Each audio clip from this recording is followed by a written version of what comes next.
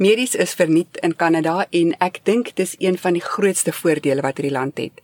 Dit is staatsmedisyne en ek wil gou sê wat is alles ingesluit in hierdie free. So jy mag jou huisdokter sien soveel keer as wat jy wil. Jy kan nou by 'n walk-in kliniek instap en dan kan jy 'n vreemde dokter sien en vir hom sê jy het jou knie seer gemaak. OK.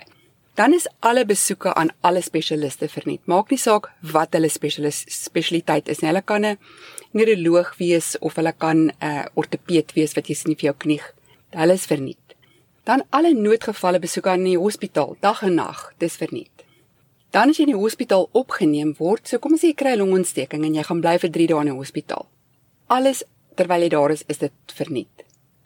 Dan kraam, jy en jou nuwe babatjie, alles verniet. Jy kry die dokter wat die babatjie vang of 'n keisersnit doen, jou pediater en dan bly jy vir 'n paar dae daar in Lekside. Dis nogal luks en mooi. OK, dan is alle operasies en alle chirurgie ook verniet. En 'n vriendin van my het nou net 'n dubbele heupvervanging gehad. Dit was by 'n universiteitshospitaal.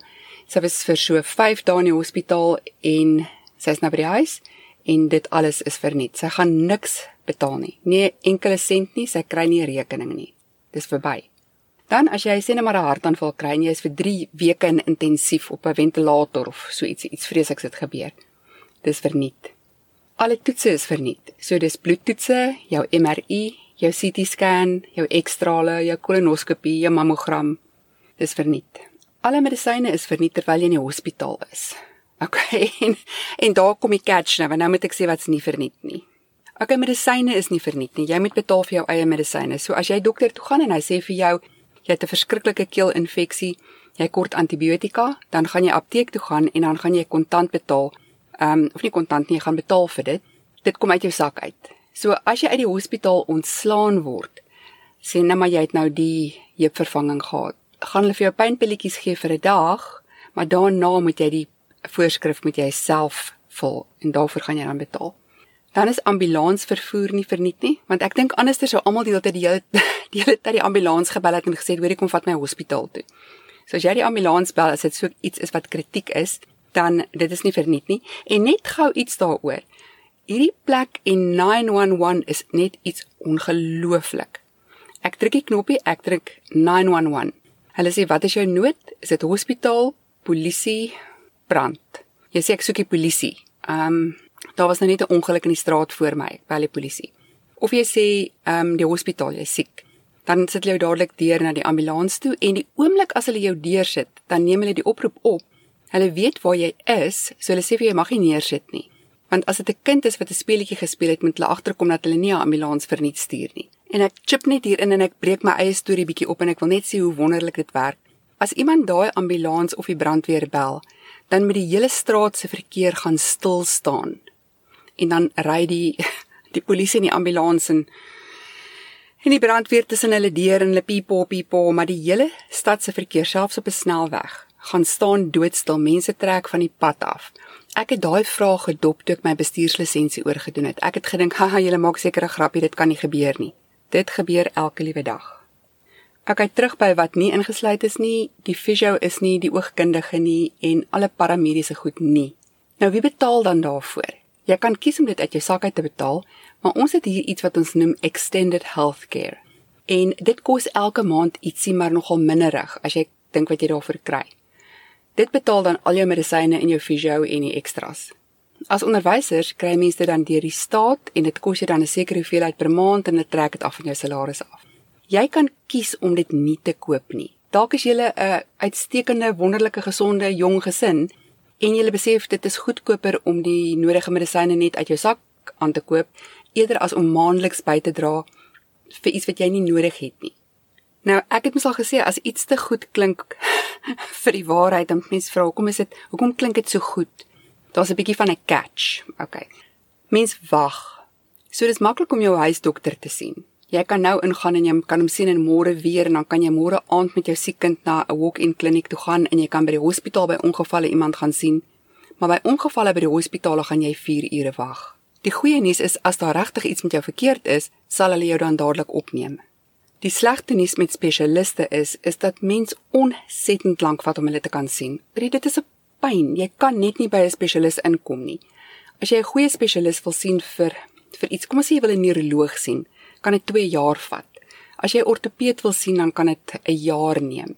So baie keer tussen 12 en 18 maande voor jy na jou knie kan laat kyk wat nou vir jou plan, jou seer maak. Daar's ook 'n bietjie van 'n voordeel. Jy kan hulle bel en vir hulle sê as hulle op 'n waglys wees. En dan bel hulle jou in die oggend en dan sê hulle vir jou, hoorie, kan jy vandag 11 uur kom? En dan sê jy ja, en dan skiep jy so 5 maande. Dan wag mense ook vir toetse, soos 'n MRI. Partykeer 6 maande, partykeer 'n jaar. Dit hang af waar jy woon. En as jy nou vir hulle sê, kyk, my knie is so seer, ek kan eintlik nie loop nie, dan sê hulle vir jou, wag jou beurt af. Maar dan bel jy die MRI departement en jy sê vir hulle, hoorie, ek kan binne 10 minute daar wees as jy 'n kansellasie kry. En dan kry hulle ene en dan as jy gelukkig is, kom jy bietjie vinniger in. Maar mens wag vir spesiale toetse. Alle bloedtoetse is kits. Jy stap in, jy wag 'n rukkie, hulle neem jou bloedtoetse. Dit word bitter vinnig geproseseer en jy kan aanlyn kyk wat die uitslag is en dan sien jy jou dokter. Nou wil mens sê, maar ek sal self betaal, ek sal dit privaat betaal en mens kan in partyplekke.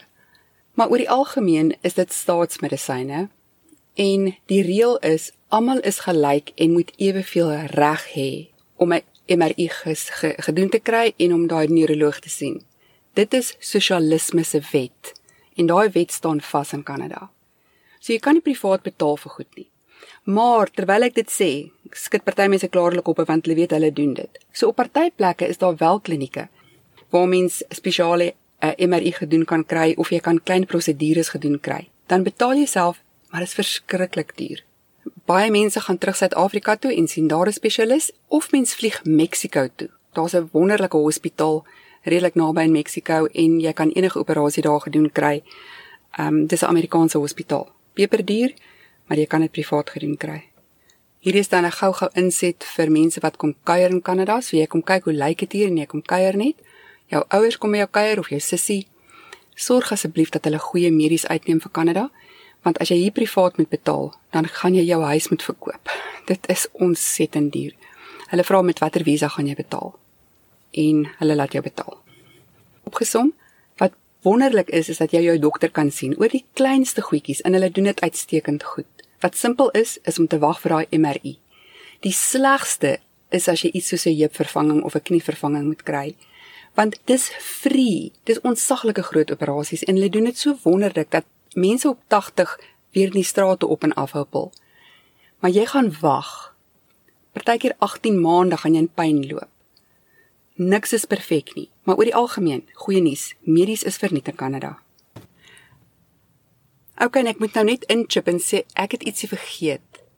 As iets nood is, as jy nou net in 'n karongeluk was en iets vergruis jou knie, dan wag jy nie vir daai ekstra toetse nie. Dan is jy op die spoedlys.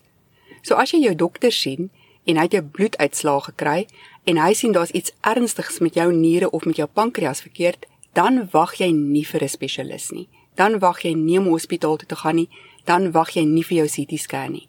Dit gebeur onmiddellik. So nood kry altyd prioriteit. Ok, so weer 'n keer goeie nuus. Jy hoef nie te suffer vir 18 maande as jy hartaanval gehad het nie, hulle gaan jou vandag help. Ek hoop dit help.